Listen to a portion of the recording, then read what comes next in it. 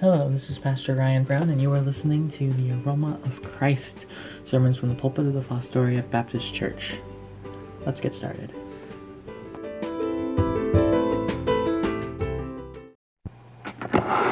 Our scripture reading for this Pentecost Sunday is Acts 2, verses 1 through 13, which of course is when the actual miracle of Pentecost is explained before Peter gives the first really evangelistic sermon in the book of Acts. It's interesting to me that obviously the Spirit comes on. It vindicates the fact that the Spirit is present with the disciples as he is still present with us today by them being able to speak in different tongues, in different languages, be heard, everyone within their own tongue.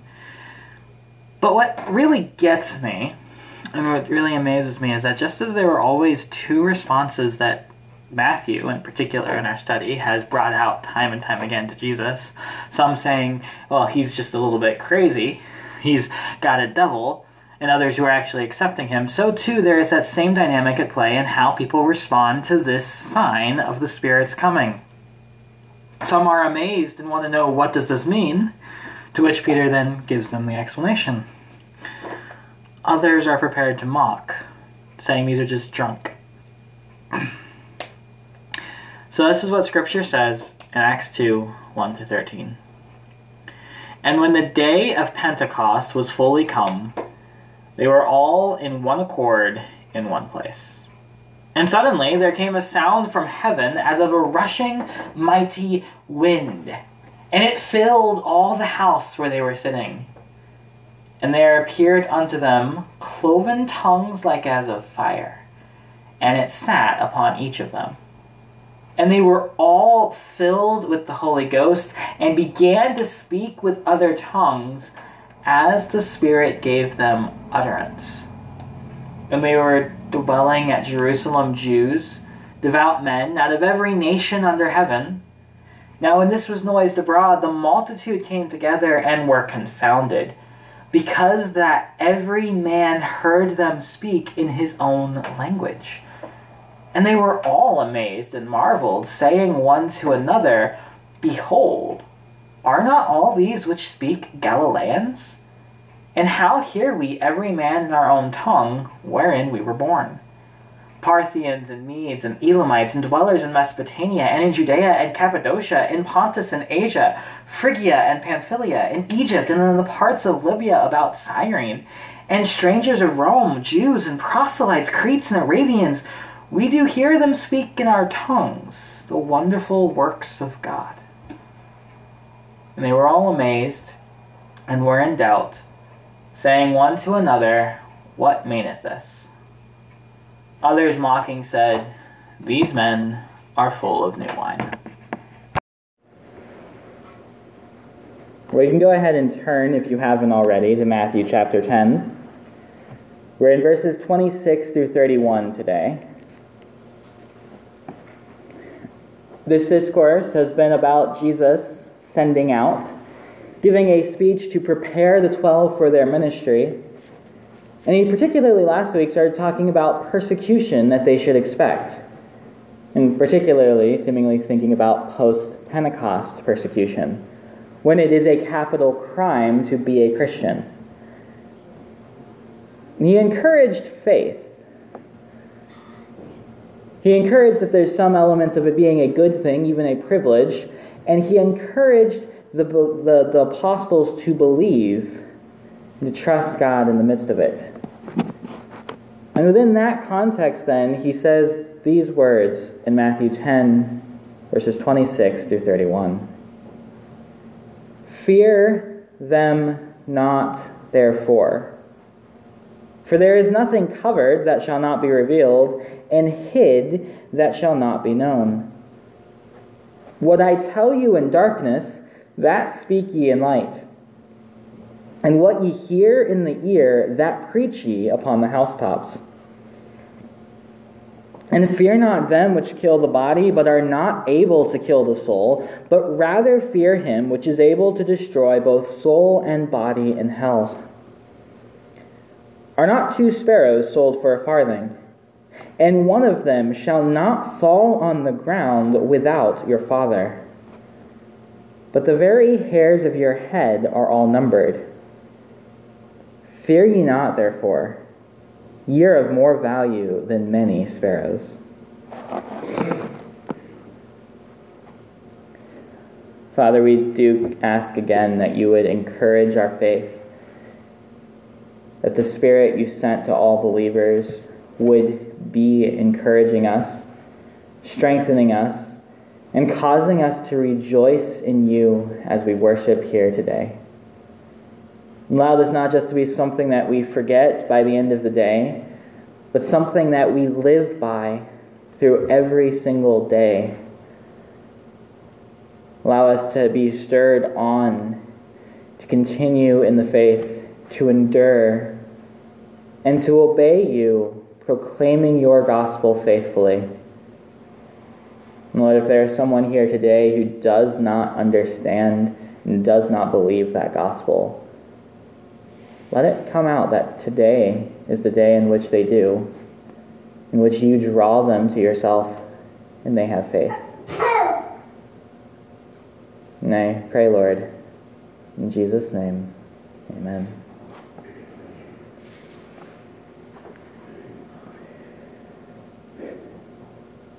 There is a book that the Brown household is currently reading called The Rise and Fall of Mount Majestic. It's written by Jennifer Trafton, and the basic premise is kind of funny. There is a giant asleep underneath the whole island, and the reason why Mount Majestic rises and falls is that it's built on top of his diaphragm, and it rises and falls with his rhythmic breathing. But of course that creates a little bit of a problem as well, because if the giant were to wake up, Mount Majestic, and indeed the whole island, would be thrust into the sea. There is a place called the Snoring Cave. Turns out that it's the Snoring Cave because there's actual snoring going on. And a character called Warvel is tasked with guarding that cave. Warvel is called Warvel the Warrior. And that's not warrior as in one who fights in war. That's warrior as in one who worries.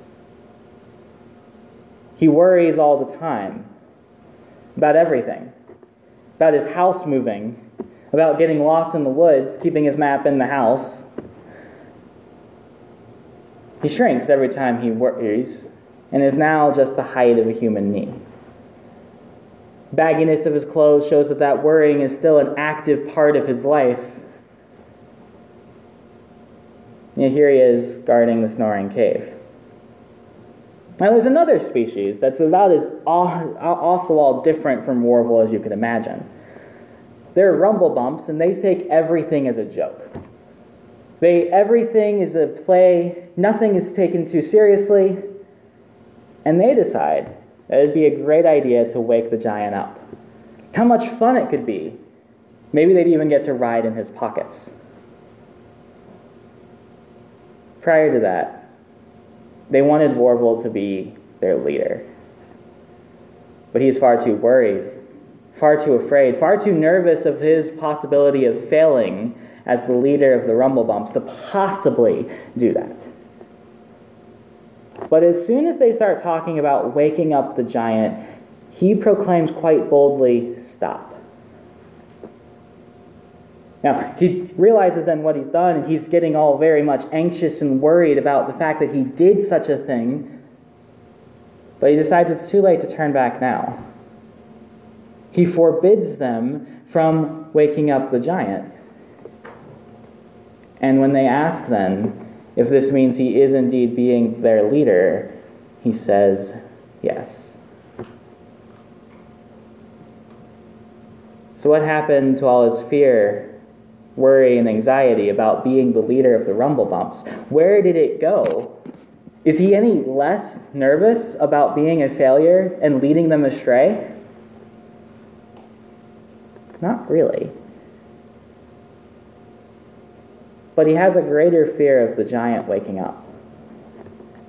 And that greater fear of the giant waking up, now that it's in conflict with the fear of being a leader, he operates and acts in accordance with that greater fear.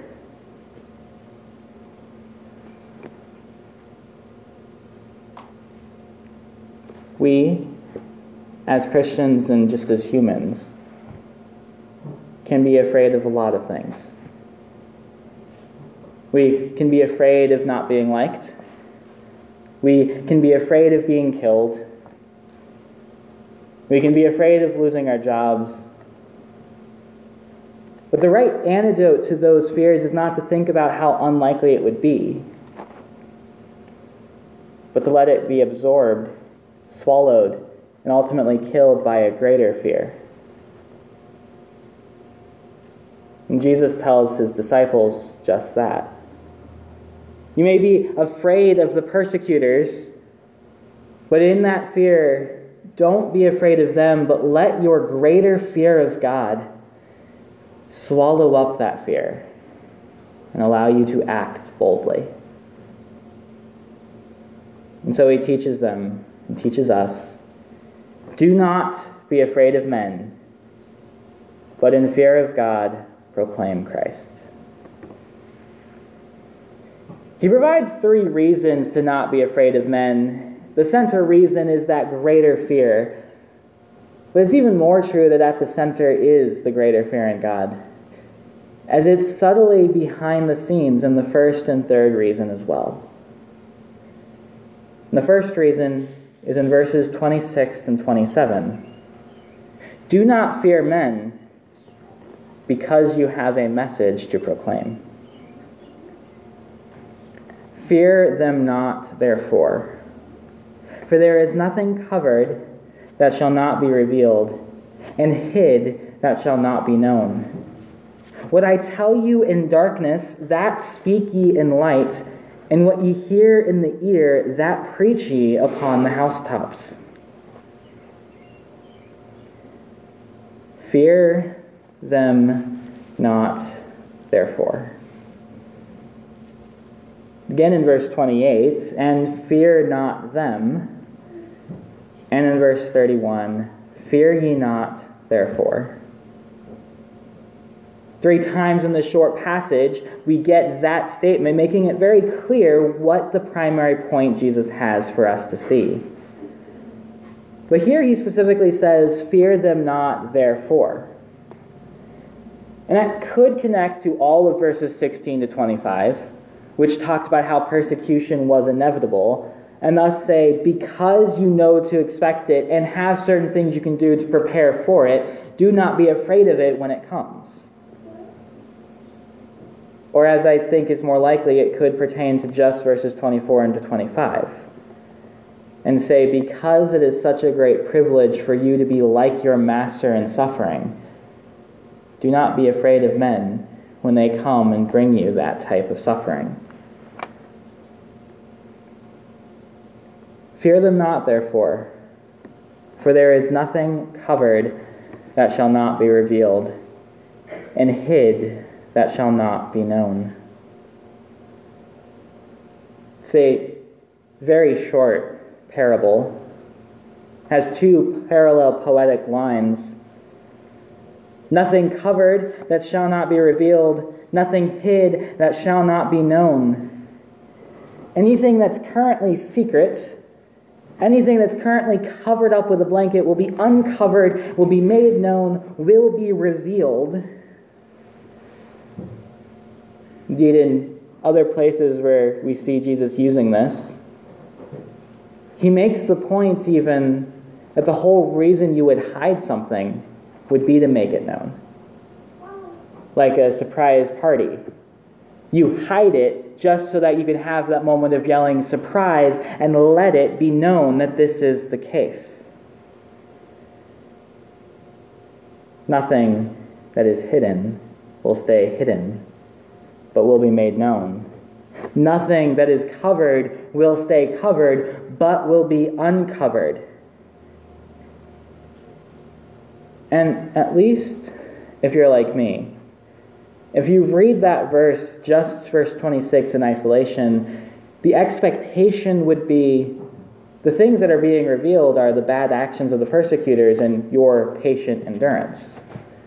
An idea of a final judgment where God then brings these things into the light and judges every secret thought, every secret thing, whether it be good or evil. But verse 27 takes us in a different direction. The things that are secret that need to be revealed are actually things Jesus is saying. What I tell you in darkness, that speak ye in light. And what ye hear in the ear, that preach ye upon the housetops. It's again a very, very illustration-packed, poetic lines. If you hear it in the darkness, if Jesus tells it to you in the darkness, speak it in the light. If it's in your ear that it is said, not just in your hearing, but particularly whispered in the ear would be the idea, proclaim it upon the housetops. Get in a high spot, be there, and shout it out. The images of darkness, the images of whispering, speak of something that Jesus is telling them in private, in secret, but that they are ultimately to proclaim openly in the light on the rooftops. As D.A. Carson writes, in a sense, the apostles were to have more of a public ministry than Jesus himself. That is the primary thing that is covered, that Jesus is talking about being uncovered. His own words and teaching. Which means the basic argument is fear them not, because you have a message to proclaim. Fear them not, because you have bigger fish to fry. More important things to deal with. And it is logical, because our proclamation of the good news would be one of the first casualties of being afraid of persecutors and persecution. Because it is that very proclamation of the name of Christ, that very declaration of the gospel about how he was going to die at that point and has now died and risen again for our sins, that would cause us to be offensive to others. Cause the disciples to be in danger of their lives, us to be in danger of ridicule, ostracization, perhaps difficulties within our job. And so we are to proclaim, not to fear, because we know the message must go out. And to some degree, we have that motivation because we know how urgent it is that people know and respond. And one of the primary reasons that we keep sending the message out is because it's commanded. And we're more interested in obeying and fearing God than fearing man. And so we keep on proclaiming, regardless of the cost. Knowing the reality of the second reason, that in verse 28, do not fear men, because you ought to fear God. And fear not them which kill the body, but are not able to kill the soul. But rather fear him which is able to destroy both soul and body in hell.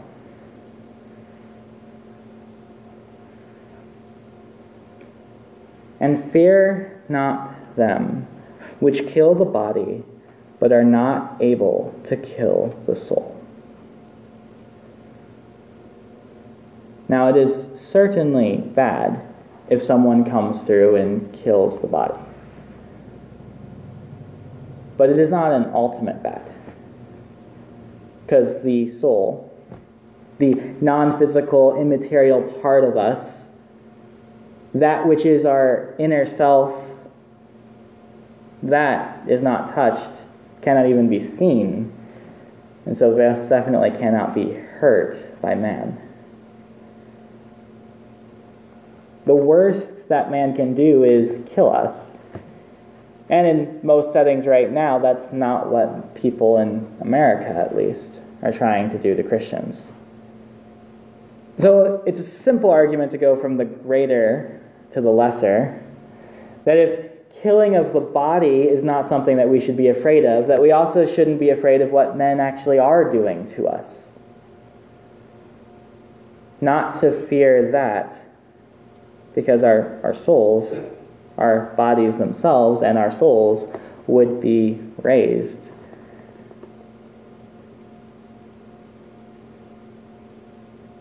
And fear not them which kill the body, but are not able to kill the soul.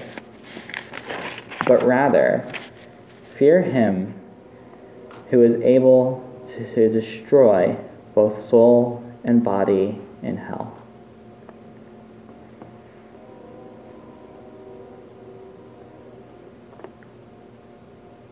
It is God and God alone who has that power, not just to destroy body, but to destroy the soul. To not just destroy the material and physical, but the immaterial as well.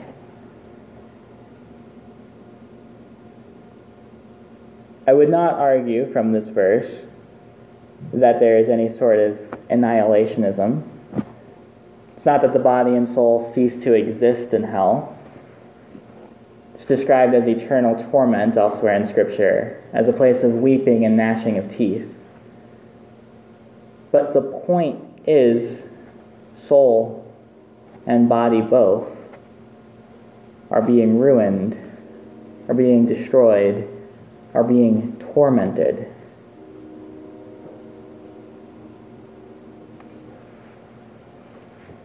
It's a place of torture, physically and spiritually.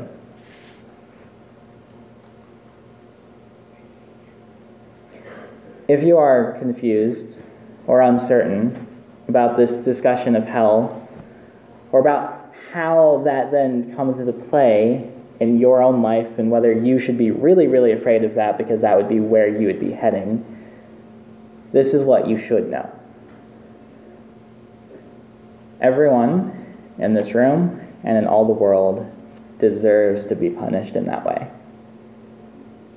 We all have sinned and fall short of the glory of God. We have all done things that are in violation of the Ten Commandments and the law of God, and that have spit in his face of all his wonderful good gifts. We've said things that weren't true.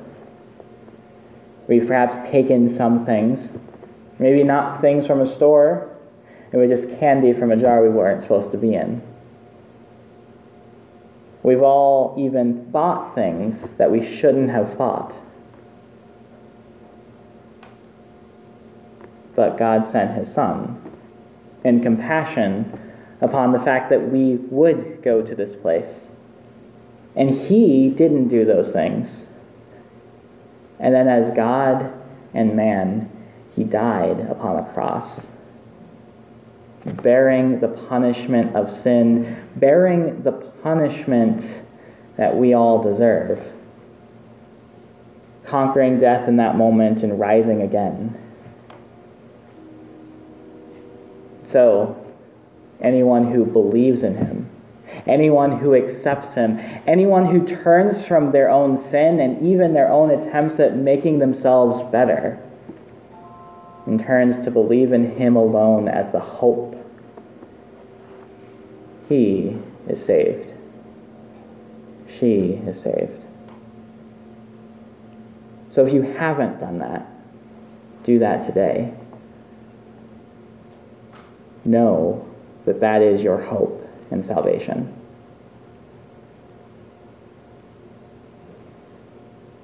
But to those of us who have done that, let's be reminded that these words are written to us.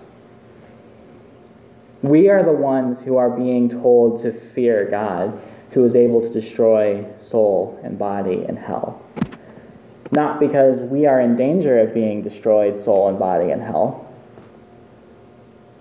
but because we need to recognize the power and authority of God and be more afraid of Him and more interested in obeying Him than we are afraid of those around us. But then the main question that comes into that is, how can there be a fear of someone you love so much that you're supposed to be enjoying being around? The analogy of fatherhood does help quite a bit. There can be times that even though you enjoy being around your father or even your mother, that you know, even then, that if you do something wrong that offends them as a child, it might not be very pleasant for you. And so you have that right fear of what they might do. There's also a helpful illustration in thinking about the sun. We love the sun. We, in fact, need the sun's rays in order to give us vitamin D. But if we got too close to the sun, it would be a problem. Or if we even just walked outside and stayed outside for a while without proper protection, we could get burnt. Being fearful does not necessarily mean something is not good or enjoyable. And so it is with God.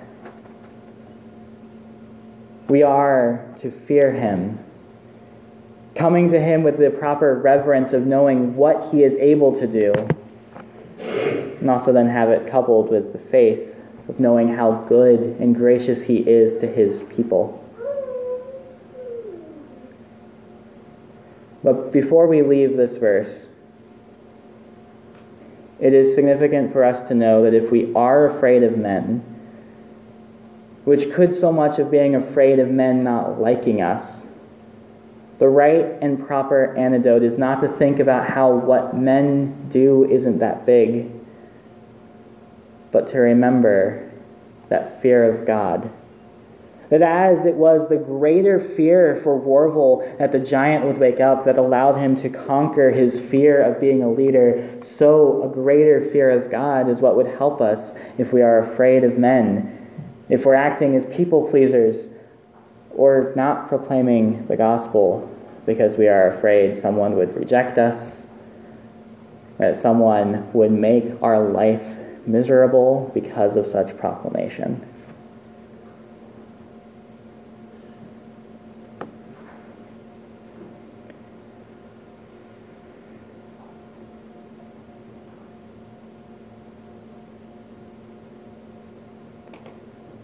Charles Spurgeon rightly says, "Let us fear the greater, and we shall not fear the less. There is no cure for the fear of man like the fear of God."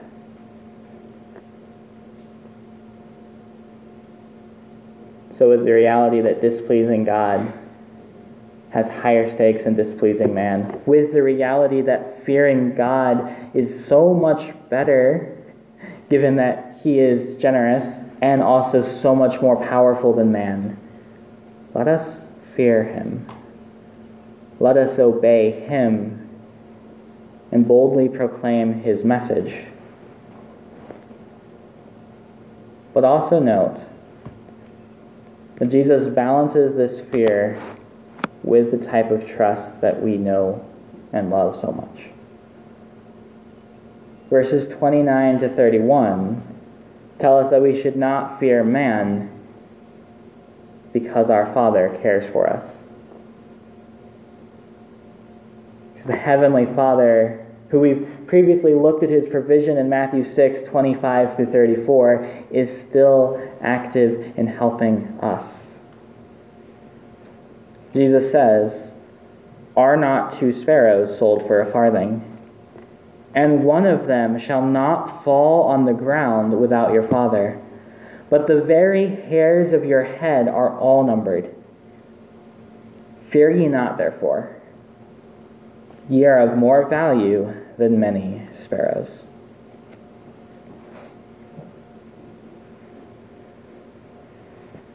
It's an argument from the lesser thing to the greater thing. Arguing that if God is caring for, if God is providentially in control over the lesser things that are going on, then certainly he is in control and caring for the greater things as well. And the lesser is particularly the sparrows. The assumption is already there that humans are better than sparrows. That is a simple enough assumption based off of the creation account. It is humans that are made in God's image, not sparrows, not birds. It's clear enough in what we were talking about in terms of Jesus coming as a human. God the Son took on human flesh, not sparrow flesh. It's already been stated, as we've seen in Matthew 6:25-34, that our life is more than what we eat. And that if God cares for the birds, he will care for us. But here Jesus makes the argument based off of how humans value. Are not 2 sparrows sold for a farthing? A farthing, according to the translation notes in the New English Translation, farthing is a small copper coin that is less than a half hour's average work. So for less than 15 minutes, that's what 1 sparrow would be worth if 2 sparrows are worth less than a half hour's wages.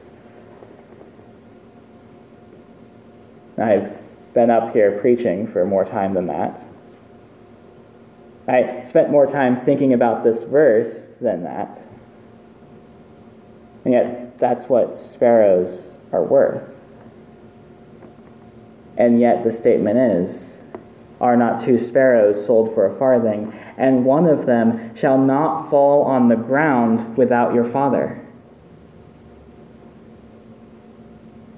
Far from any clockmaker who sets the clock in motion and leaves it behind, God is providentially working it out such that not even 1 sparrow can fall to the ground without his knowledge and without his will.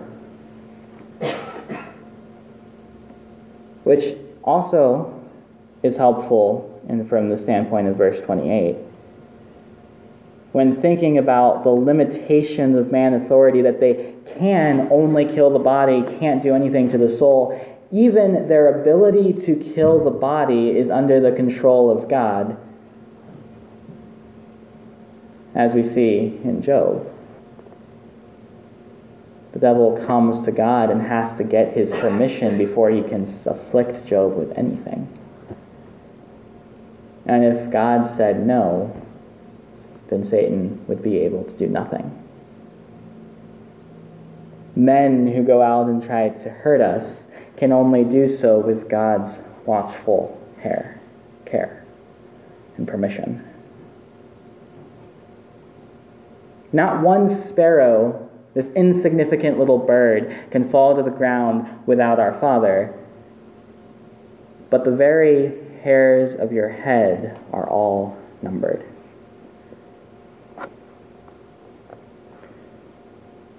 That's easier on some of our heads than others.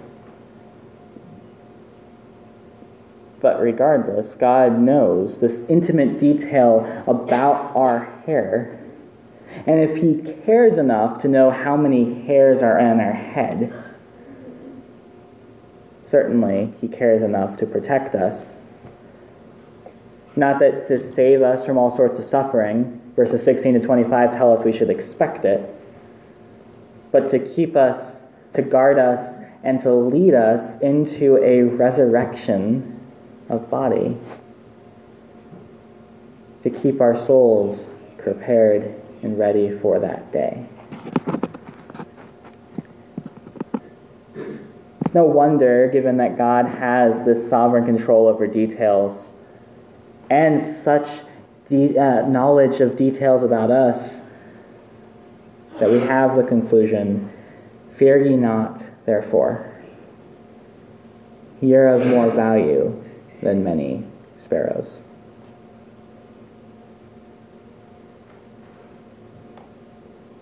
the ultimate worth that we have to think about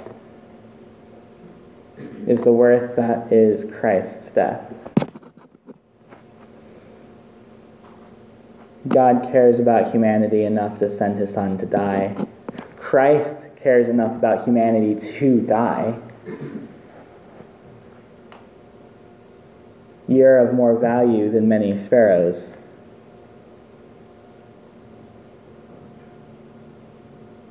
You're worth the death of God's only Son. Now, we're certainly not worthy of the death of God's only Son. That's certainly a wonderful grace that he has given to us. But he who did not spare his only Son, but gave him up for us all, how shall he not with him graciously give us all things? How would we not be provided for in the midst of the persecution, that even if we were to die, it would still be all for the best? Fear ye not, therefore. It may not be terribly luxurious or comfortable, but God will provide for all of our true needs, and he will keep us until the end. Are we really going to be more afraid of the men who can kill us at worst, who don't seem to be trying to do that, and cannot do any of that without God willing it? Or are we going to be more afraid of God? Coming to him in reverence and awe, learning to obey him in everything. Like Orville, let's learn to let a greater fear crowd out our smaller fears.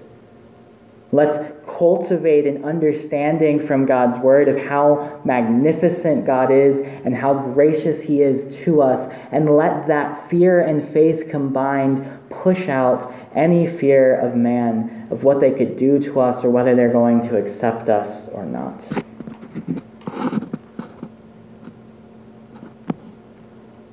Let us not fear man, but in fear of God proclaim his message boldly and obey him in everything. Father, I do thank you again for this passage, and I pray that we would be able to rejoice in this more and more. Guide us in all truth. Continue to send your Spirit so that he can encourage us, embolden us, and bring us to a healthy understanding of who you are. And I pray these things, Lord, in Jesus' name, amen.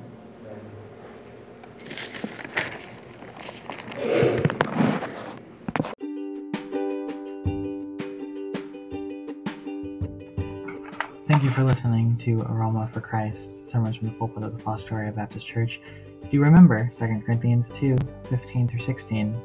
For we are the aroma of Christ to God among those who are being saved and among those who are perishing. To one a fragrance from death to death, to the other a fragrance from life to life. Who is sufficient for these things?